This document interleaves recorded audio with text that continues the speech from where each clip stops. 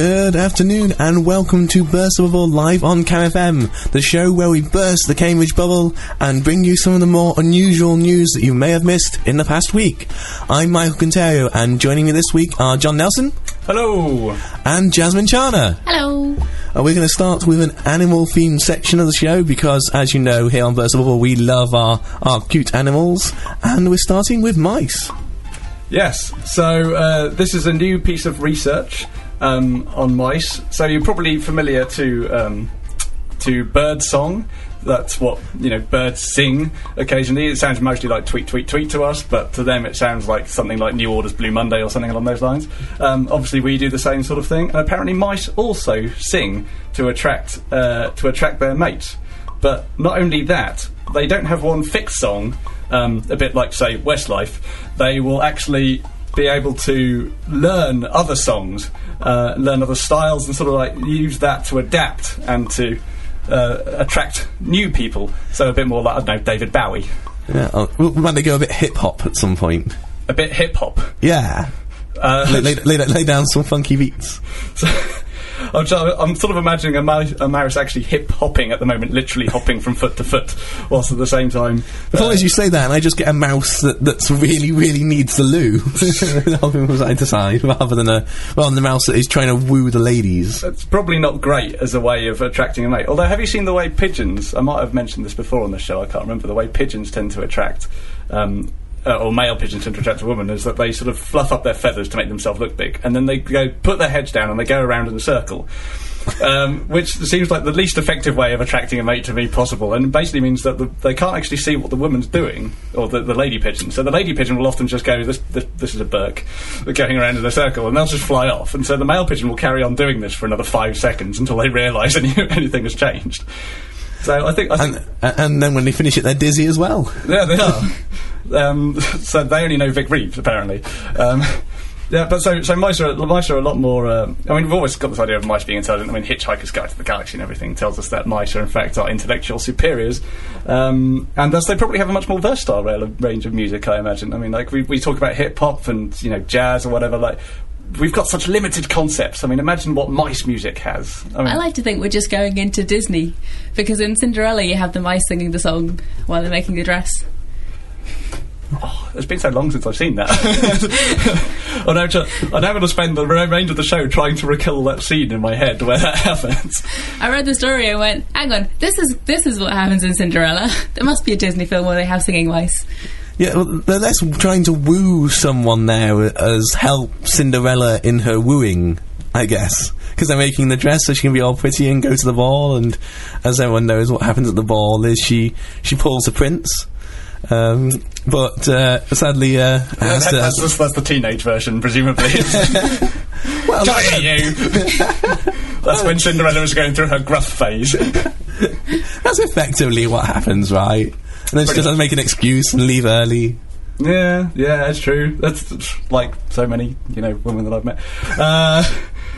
But yes, anyway. So going back to the mice, I mean, So I said birds and that kind and humans. Obviously, there are quite a few other ones that apparently other animals that learn this. So we've got whales. We're all familiar with whale song. That's from Finding Nemo. Well, whale song is pretty much, if you imagine you've got one of those old records, one of those old vinyls, and you put on something like Engelbert Humperdinck, and then you put it on the slowest possible setting, and then you somehow manage to get the record player to go about 10 times slower than that. That's whale song. It is just them going, hello. If you speed it up, it sounds a bit like that. But yeah, you've got whales, got dolphins, sea lions, which is an unusual one. I sort of can't really imagine a singing sea lion. Again, maybe that's something for Finding Nemo 2. Is there going to be a Finding Nemo 2? Finding Nemo, he's lost again. To lose Nemo once is accident. To lose him twice is careless. Indeed. Neglectful father. There'll be like social services coming around going, to be honest, you're not really very good at this, are you? Finding Nemo 2, neglectful father. Yes. It's going places I don't want it to go. Well, all the children who watch Finding Nemo at the right age will now be able to appreciate this as a little bit older. It's not like Toy Story 3 had so much in for like, because we all grew up watching Toy Story, watching the first couple, and then there was such a big gap, and then when they actually got to Toy Story 3, there was sort of quite a few more kind of like jokes for our generation as well as for the kids. You can do that Finding Nemo. Be fine. I'm sure the kids would understand. And the other two we've got down here are bats and elephants. And again, elephants again in Disney in the Jungle Book. Yeah. Are there any singing bats in Disney? I don't know of any singing bats. They've got But there might be. the orangutan, King Louis. He's an orangutan, isn't he? Yeah, it's quite different to a bat. Well, yeah. But I was just throwing ideas out here. Come on, work with me, people. One thing that I liked about this story is they put a bunch of male mice together who had naturally different vocal pitches, and they all converged over a period of 8 weeks, which is something that it really not nice in some ways if that worked with humans, because then you could just get some good singers and put some people who had a bit weird pitches together with them, and in 8 weeks it's like everyone can sing. I'm aware that's not how singing works. That's called a recipe for disaster, I think. I think that's what you get when you try and do the come and sing things, and 8 weeks is the same amount of time as the Cambridge Triphos, right? Oh, not Cambridge Triphos. I've only. So isn't it effectively what Gareth Malone does with the choir? He did it with the Soldiers' Wives, and has had several TV series since. He just kind of gets a bunch of people to all come and sing together, and over 8-12 weeks they all start singing brilliantly and have hit singles. I can sort of see it working, because when you're singing with a group, it's easier if you have someone to follow. And if you're with someone constantly for 8 weeks singing, that's a lot of singing. You could probably would start to improve a bit. Yeah, you probably acquire pitch somewhere along the line, I guess. I don't know. I kind of feel if I did it, I'd still be at the end going, "Oh, Solomia," or something along those lines. That would probably only happen if you were just trying to learn to sing with a death metal band. Oh, Solomia! Just one cornet. No. Just one cornetto, death metal style. Let's not do that. Maybe in another musical break at some point we can see if we can find our Shadomio by, I don't know, Tool. The question, I think, given the pop charts recently, is can the mice do Gangnam Style? Can they do Gangnam Style? I'd be very impressed if they can do that bit in the music video with diving through the legs. But well, it depends what they're diving through the legs of. I mean, if they're diving through the legs of Psy, then it's quite easy, because, they're much smaller than he is. I mean, they can just read through his legs. It would look a lot less impressive on the video. All these mice running between a guy's legs. That, again, probably more likely than a death metal music video. I think there are lots of implausible things about this.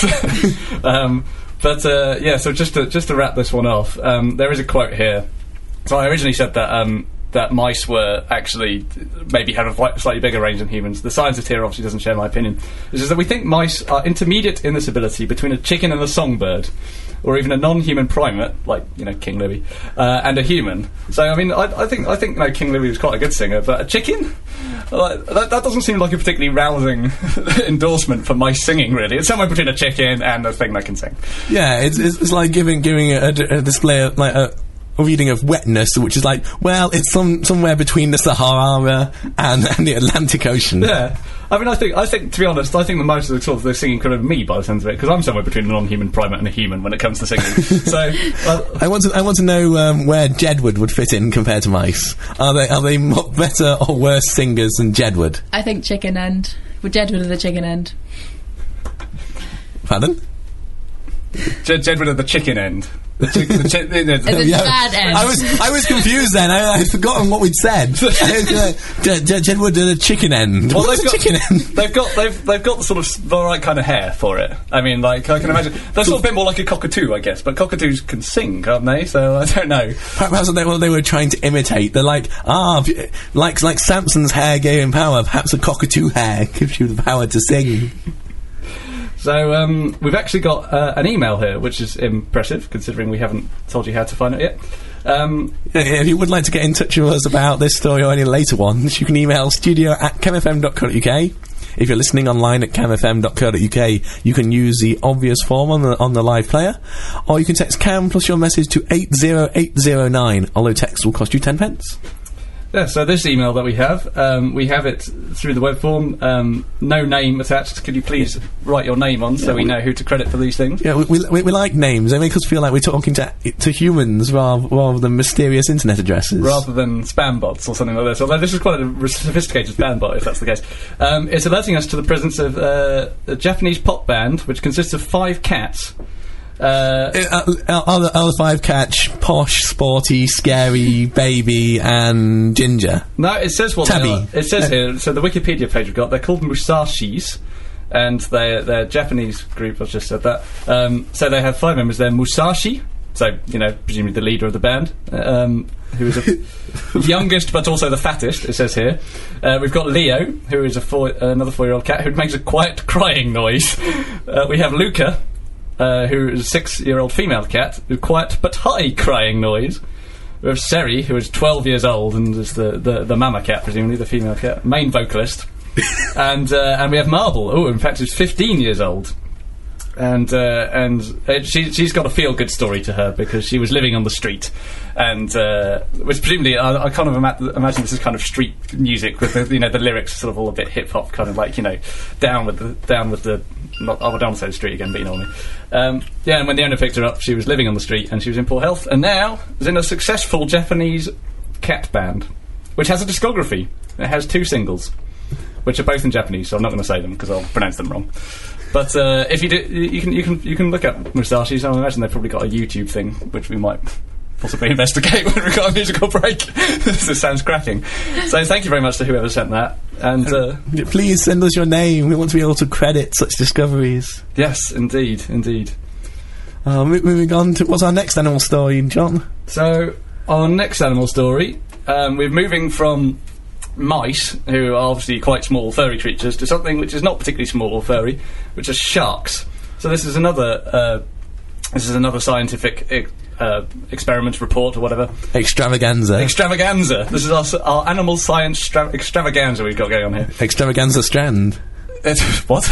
It's a strand of science extravaganzas. Ah, yes. I'm just trying to make things that are harder for you to say. Thank you. You're stumbling anyway. the animal science extravaganza strand. Yay! Okay, and this is basically they've done an experiment with 13 different species of shark to try and determine which has the strongest bite. And they don't just mean which is the one you want to get least bitten by in terms of how big it is. It's actually how strong they can bite. So the smaller sharks have more of a chance. And then they found out it's bull sharks, apparently, which is odd because I don't think bulls have a particularly strong bite. I tend to think of them more horning people. I read this story and I was actually disappointed because I had in my head images of them having to try and coax the sharks to bite down on their precisely calibrated bit of scientific equipment, and then go, oh well, we've got one bull shark, but we can't take that as normal for all bull sharks. We have to get a wide variety of bull sharks so we can measure the bell curve of how the bull sharks bite. But sadly not, they just got hold of some bull shark jaws and said, well, if we put the mechanics of this through, how strongly can they bite? Which isn't a proper experiment in my head. It's I know it is. a safer option though, isn't it? I know. Trailing a scientific rig behind you on a fishing boat, going, come on sharkies, covered in blood, we know you like it. I know it's more sensible, I know it's still valid, but there's a bit of me that just feels like a part of me is dying inside at the fact that they didn't do it the adventurous scientific way. So yeah, I do kind of have an image of a load of scientists with jaws just basically chasing each other, with the jaws going rum rum rum rum, and seeing which ones they were more scared of. You could attach them to like some sort of motor, and they could be like those chattering teeth. And I've got this image of the scientist Christmas party with them all with these shark's jaws running around after each other, trying to bite hardest. In the shark jaw on the scientist. So we've got some actual, we've all got some data here. It tells you what the forces are. So for all you science geeks out there and in here, overall bull sharks can bite with a force of almost 6,000 newtons at the back of the jaw and more than 2,000 newtons at the front. And they're not entirely sure why they have such strong bites, because it says there's no need for such massive values to break fish skin or even to puncture bone. So it does kind of make you wonder what exactly they need to do. Presumably maybe they're developing it so they can get into like fishing trawlers or something, like metal hulled ships and stuff. Maybe I don't know if they're strong enough to actually rip through it yet, or whether they just sort of like think, well, I've worked out that I'm quite strong at this, I can puncture bone, that's easy, well, I'll just try to get to this big ship, this should be a good idea. And then they sort of get about halfway in and go, oh, I'm stuck. And then you sort of have this ship trawling along going, we've got a bit of turbulence going on the back, can you see? There appears to be a shark hanging off the back. Okay, can you jab it with something? That seems pretty stuck there.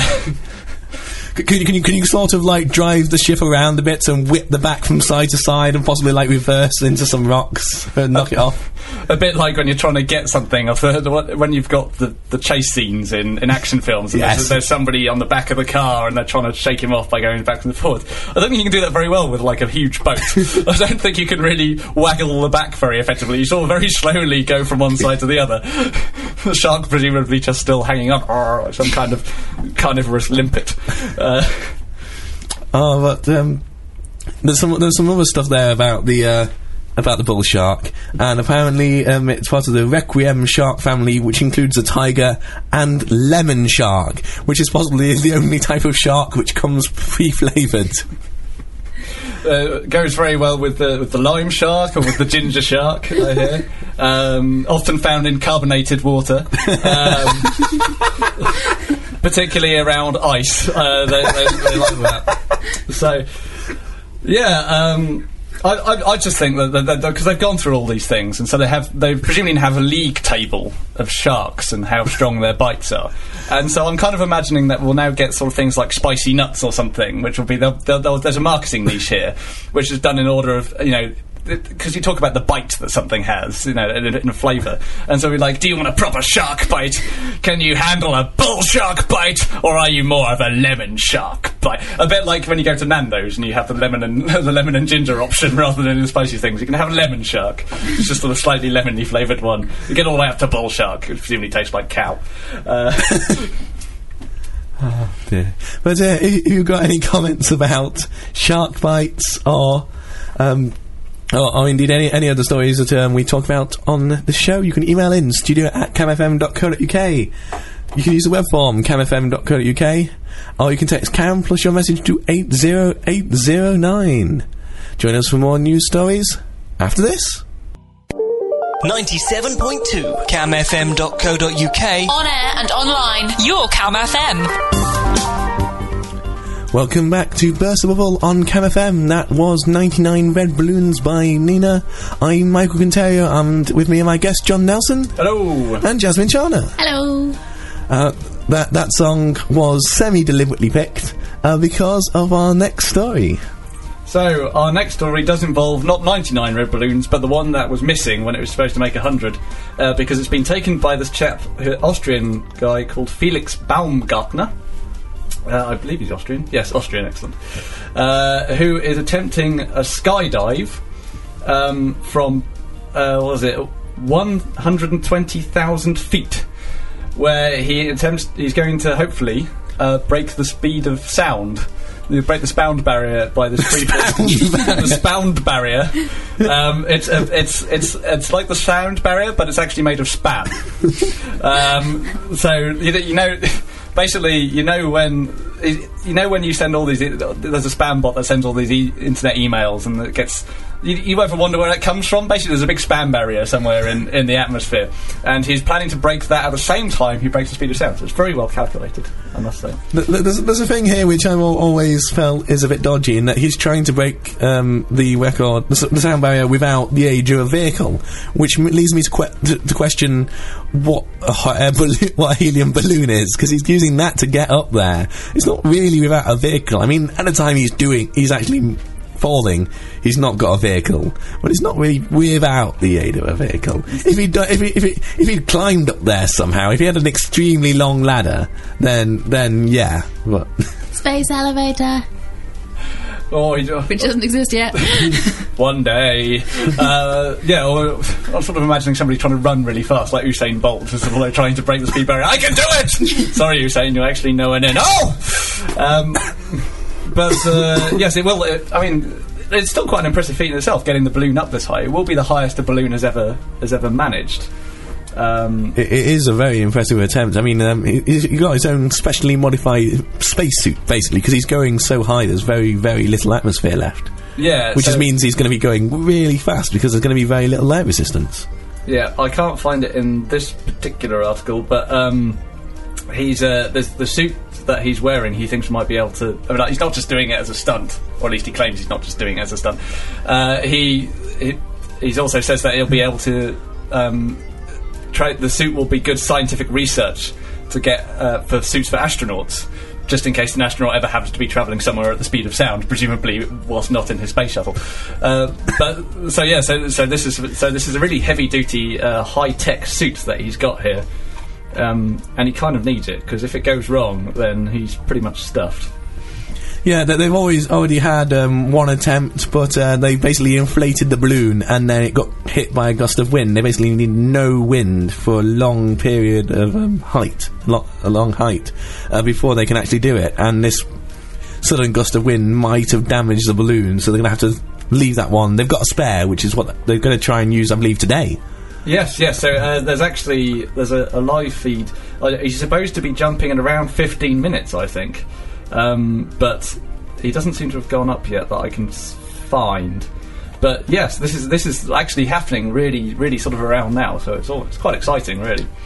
One thing that is ironic is that, of course, because they need the correct weather conditions, the further they get into autumn, the less chance they have of actually being able to do it. They might have to put it all off for next year if they can't actually manage to do it today.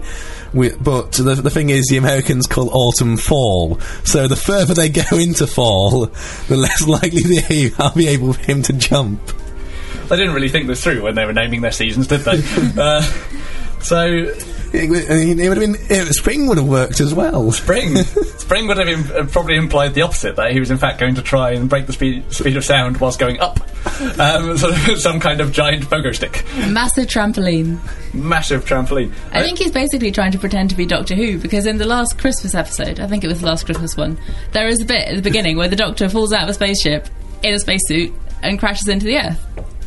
And then he meets the Widow. And then the rest of the episode happens. No spoilers here whatsoever. We do not believe in spoilers for things that happened about a year ago on Cam FM. I just do like... What if the writers saw that he was planning to try and do this and went, oh, I know, let's take that in. It'd be great. And then the rest of the episode happened. Sorry, it's just such a generic description. And it wasn't last... to Narnia. Oh, you spoilt it. That was a different episode. I don't think it was. That was the last Christmas episode. Yeah, but the jumping out of the spaceship with the spacesuit on was the year before. Okay. Let's not devolve this into an argument over Doctor Who episodes. We're getting into Doctor Who pedanticism, so this is probably a good time to move on to something related to another TV show. Related to a different TV show completely, an American one rather than a British one. And this is to do with our sort of military things. The last one didn't actually have anything to do with military things, did it? So I don't know what I'm talking about. So this is sort of more creating inspirational things. So the US Navy has funded a project to build a MacGyver robot. So I've actually mentioned what the name of the TV show was now, which I've been putting off for about half a minute. I'm going to stop doing that now. But anyway, it's funding this MacGyver robot, and so MacGyver is well known for being able to get himself out of tricky situations by cobbling together things that he found in his pocket or on the floor. So he'd be able to create some kind of... He'd be trapped on a burning building, and he'd find a piece of string and a yo-yo, and he'd be able to yo-yo. It's a string and a yo-yo, which is basically... He'd be able to tie the piece of string to the yo-yo. Basically, two pieces of string and a bit of wood. So he'd make a really long yo-yo, and then he would yo-yo himself down. He sort of attached the top of the round bit of the yo-yo to a craggy bit. Maybe he's got a rock as well or something that he does it, and then he sort of goes down the string. I've just made that up. He probably never did that. That's probably not how MacGyver worked. But this robot is designed to do exactly that kind of thing, obviously without yo-yos and stuff. But it's being built with the hope of it being a rescue bot, so you won't have to risk other people's lives to send when military men, so Marines or whatever, happen to be in trouble. you can send in this robot, and it will look around, it will go, I have this wall, I will take this wall away, now they can get out, or something along those lines. Probably more cunning than that. Yeah, and then the building collapses because the wall's been taken down. You're just going back to the Hitchhiker's Guide to the Galaxy again, when one of the robots takes out the floor. Because it's a stupid robot, basically. But no, the thing that they're having trouble with is getting the robot to recognise things. Perhaps once it knows that it's got a piece of string and a yo-yo, it'll be fine. But it's hard for robots to recognise yo-yos. I think more accurately, the problem is not necessarily recognising things, but recognising whether they will be able to sustain the weight or whatever of people. So, I mean, the examples that they've given for ways that the robot could find things and help would be stacking boxes to climb over something, or building a bridge out of debris, which sounds fantastic. Although probably quite difficult. I think this is where the problem will come in. The other thing is climbing a chair to grab an object out of reach. So what they're actually trying to build is a robot that can get over things. Because all of those examples, it's going upwards, going over a ravine, getting on a chair. Pretty much, although the picture it has is quite cool. The picture is basically a couple of arms on a pole, which is then attached to some wheels, and the arms are holding what appears to be a big metal rod or something, and it's pushing it into something that's smoking, which somebody is trapped underneath. So this doesn't appear to be getting everything. This appears to be trying to dislodge something using a lever effect. Possibly it's actually trying to feed some sort of power into the thing that's smoking and actually kill a pitiful human who's trapped in the... It's possible this is actually an evil robot, and in fact what that is doing is it's just putting what looks a bit like liquid nitrogen into wherever he's trapped. And I mean, we can't see what the guy is saying, but presumably it's thank you so much for helping me, MacGyver bot. And, oh no! Well, why do you turn on me? I created you. But yes, the problem they think is that they don't think that they'll be able to tell whether the object can support your weight or be used as a lever. It needs to actually sort of pick it up and work out its physical dimensions. So this is what worries me about the bridge built out of debris, is they'll build a very convincing looking bridge out of something like beer mats or something not particularly good for supporting human weight, and then all the soldiers will go, thank you, MacGyver bud, we can now escape from this moat that we happen to be stuck around. And then they'll all go over the bridge, and then they'll all fall into the moat, and then the crocodile, and then the bull sharks will eat them. Or maybe the lemon sharks, depending on which particular bit they happen to be stuck around. Stuck in a giant Coke glass or something. We've got another technology story, which is moving on to the virtual, and there's been another problem in World of Warcraft. You might remember a while back there was a virus, not even a computer virus, but an in-game virus that was released into World of Warcraft and was killing some of the characters in it, and apparently some people got hold of this and tried to spread it, and it ended up with loads of characters dying and possibly some useful data for how diseases spread. But what happened this time is an entire city effectively have just all keeled over at the same time through someone's sort of hack. Well, I think keeled over is, from what I can gather from the story, they have created these hackers have created some kind of Uber character who's it says here that they start off with a level 1 character, which sounds to me not like an Uber character, but like a rubbish character. But nonetheless, they've used this Uber character to go around and basically kill everybody. So it's not particularly exciting hack. It's just that they've gone around on a big slaughtering mission, or a group of them have gone around on a big slaughtering mission. So yeah, this doesn't have the same kind of like how diseases spread. This is more like kind of how psychopaths spread or something like that. Not necessarily particularly useful information. And yes, I'm not particularly familiar with World of Warcraft, but they have this. They've gone through the major cities, so I don't know, like the World of Warcraft equivalent of New York, I presume, and London and that kind of thing. And they've gone around and they've just slaughtered everybody. So yes, not particularly pleasant people. What's quite amusing, though, is the fact that in the news stories they've got screenshots of the aftermath of this, where obviously this is not what World of Warcraft, quite nice and cartoony, until you've got an entire city of skeletons spread about. Yeah, well, I mean, they are skeletons, but I mean the picture, or at least the resolution on the image here, doesn't sort of makes it look a bit more like some kind of weird sort of styrofoam that's just gone all over the place. It's like somebody's had fun with silly string, and it's just like, silly string has attacked World of Warcraft. We did not know it was toxic to characters. Somebody had a big party in all the cities.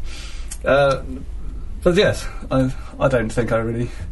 I don't think I really understand, to be honest. Somebody made something that allowed them to beat up other people online. Yeah, it's basically the story. It's basically the story. That's interesting. Now we've got a slightly older story now, which is again science related, but specifically this is to do with the EU trying to encourage more girls to get into science, and they've made an interesting series of stories and stuff where they tell you about what female scientists do and all this, but the problem is in the teaser trailer that they originally uploaded to YouTube, which actually has some people asking them whether it was meant to be ironic. I like that they had to officially deny that it was ironic. So this is a video which is supposed to be inspiring girls to do science, and so the only bit of sciencey stuff that's actually comes up in the video is a microscope. The girls don't get the microscope, they only get safety specs, which is far less exciting. I'm a scientist and I would want the microscope. But the girls are mostly just kind of wandering around, wearing lots of makeup and high heels. Which, well, makeup you could wear if you particularly want to. High heels, probably not the best idea. But, they're wandering around making a mess while the guys, they're doing the science. Yeah, it's not so much the fact that they're wandering around basically trying to look nice. The problem is that they're not actually doing any of the science. It's just being a distraction. It's awful. So I mean, I think the idea was supposed to be, oh look, it's fine. You don't need to be, a nerd or whatever to do science. Which is a nice positive message to send. Yeah, you can still, be fashionable or whatever and do all the fun stuff. But I mean, the video does seem to seems to have been removed now. So some basically, I believe it didn't last very long. Before. I think about 3 minutes or something before they had to take it down because of all the abuse they were getting. But obviously, in the internet, a few minutes is an eternity, which means that other people got hold of it, and it's now available if you search for it. Yes, it is still on YouTube. So the description that we have here is the aforementioned man in a lab coat sitting at a microscope, sciencey, but the woman wore short skirts and stilettos. Okay, short skirts, maybe, stilettos, probably not, as they pouted and giggled whilst clumsily dropping models of molecules all over the lab floor. Science! I mean, it does just sound like they're basically encouraging people, girls, it's like, girls, you can go into science and you can be a mess. I mean, that's not really the image they're trying to... They want to promote the fact that you can do your own thing, you can be, like, fun and sexy or whatever, but you don't have to be... But, I mean, you also should be competent somewhere along the line. I mean, like... The other thing is, it's just sort of reinforcing the stereotype of girls having to be sort of all pretty and dressed up with all the makeup and things and wander around looking amazing and trying to attract the guys. And I'm kind of going, no, we know what we like to do. We were going to go and do physics. Leave the geeky girls alone. We know where we stand. We don't want to go and do that. What I found pretty amusing about it was, if you didn't know what it was about... Just with a slight change at the very end, it could very easily be a perfume commercial. It just had that sort of... You know how when you're in the cinema or on TV and there's an advert, which you're not quite sure what's going on in it, and it's basically 50-50 whether it's going to be perfume or a car. No, it's true. Cars. I think perfume adverts are generally a bit. Both often have some kind of wild animal or something, because of the power of the car and the of the perfume. So like a bull shark, for instance. Yes. If it's a woman's perfume, then it will generally have some kind of woman pirouetting or something along the lines, or moving in a fuzzy shot. So I mean, so apart from the wild line, like a lot of this does have a lot of similarities. I can see. I mean, you don't really know what's going on. there's a lot of nonsensical things all mashed together, not really making any sense.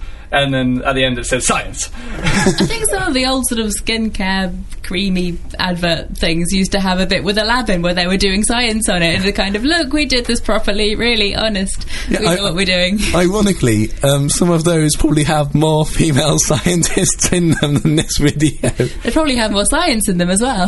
Science, brought to you by Christian Dior. If you've got any comments that you'd like to give us about any of the stories we've covered so far, from singing mice to science videos, email studio@camfm.co.uk. Use the web form if you're listening live on our website, or you can text CAM plus your message to 80809. More news stories after this. On air, 97.2. online, camfm.co.uk. and across Cambridge. Your station.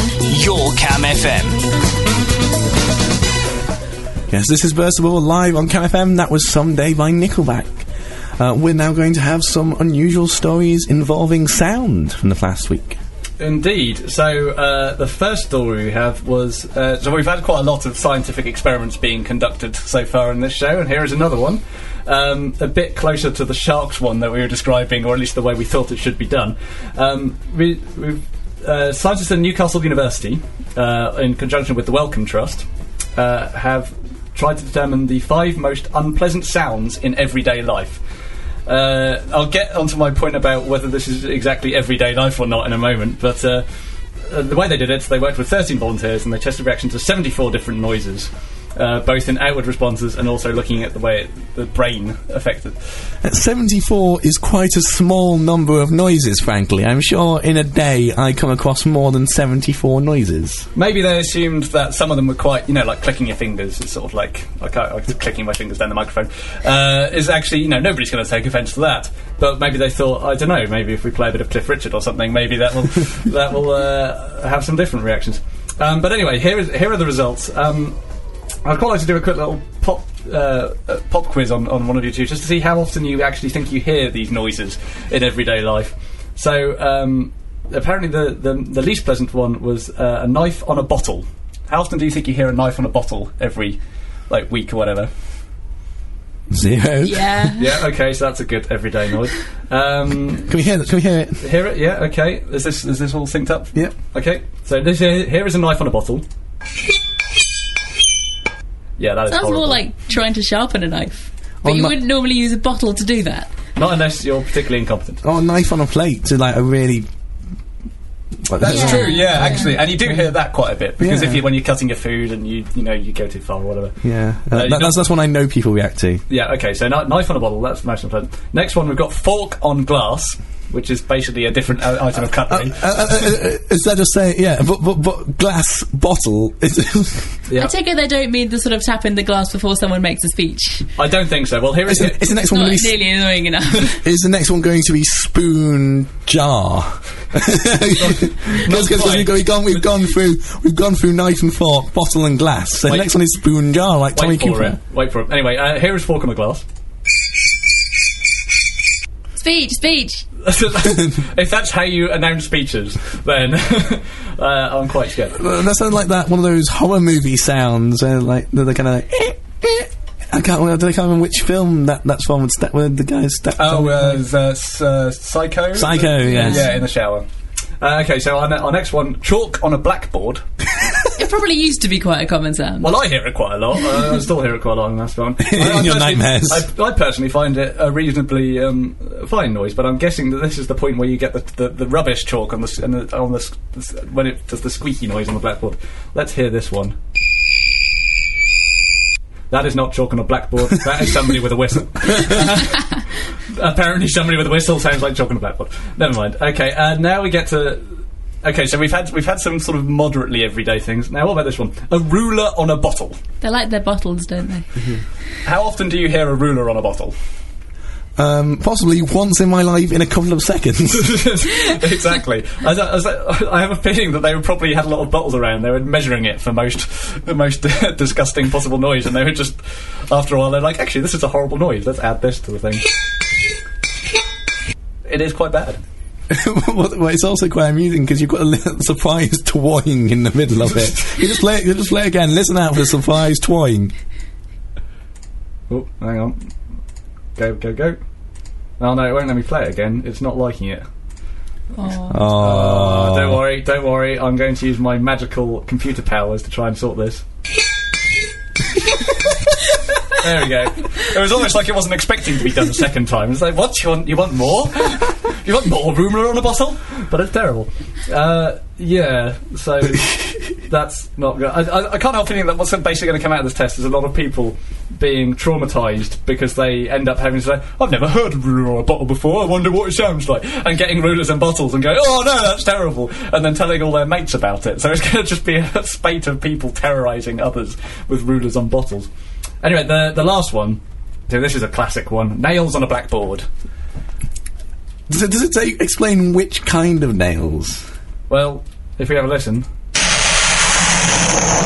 I think you'll find it's actually a saw. But I think what it really should be with nails on a blackboard is you have the sort of classic thing in films or in television programmes when somebody wants attention and they've got a blackboard, like in The Simpsons. Oh, Garfield's attached to it.